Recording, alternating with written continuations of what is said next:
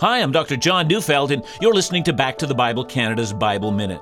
Matthew 5 verse 7 says, "Blessed are the merciful, for they shall obtain mercy." A cliche says, what goes around comes around. It suggests a karma-like effect, that what you do in this life ricochets back upon you. But it's not cause and effect that governs life. God rules over all.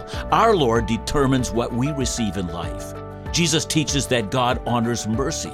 Those who are gentle with an erring child, offer forgiveness to an abrupt coworker, or are generous to the homeless, they will find gentleness, forgiveness, and generosity in return.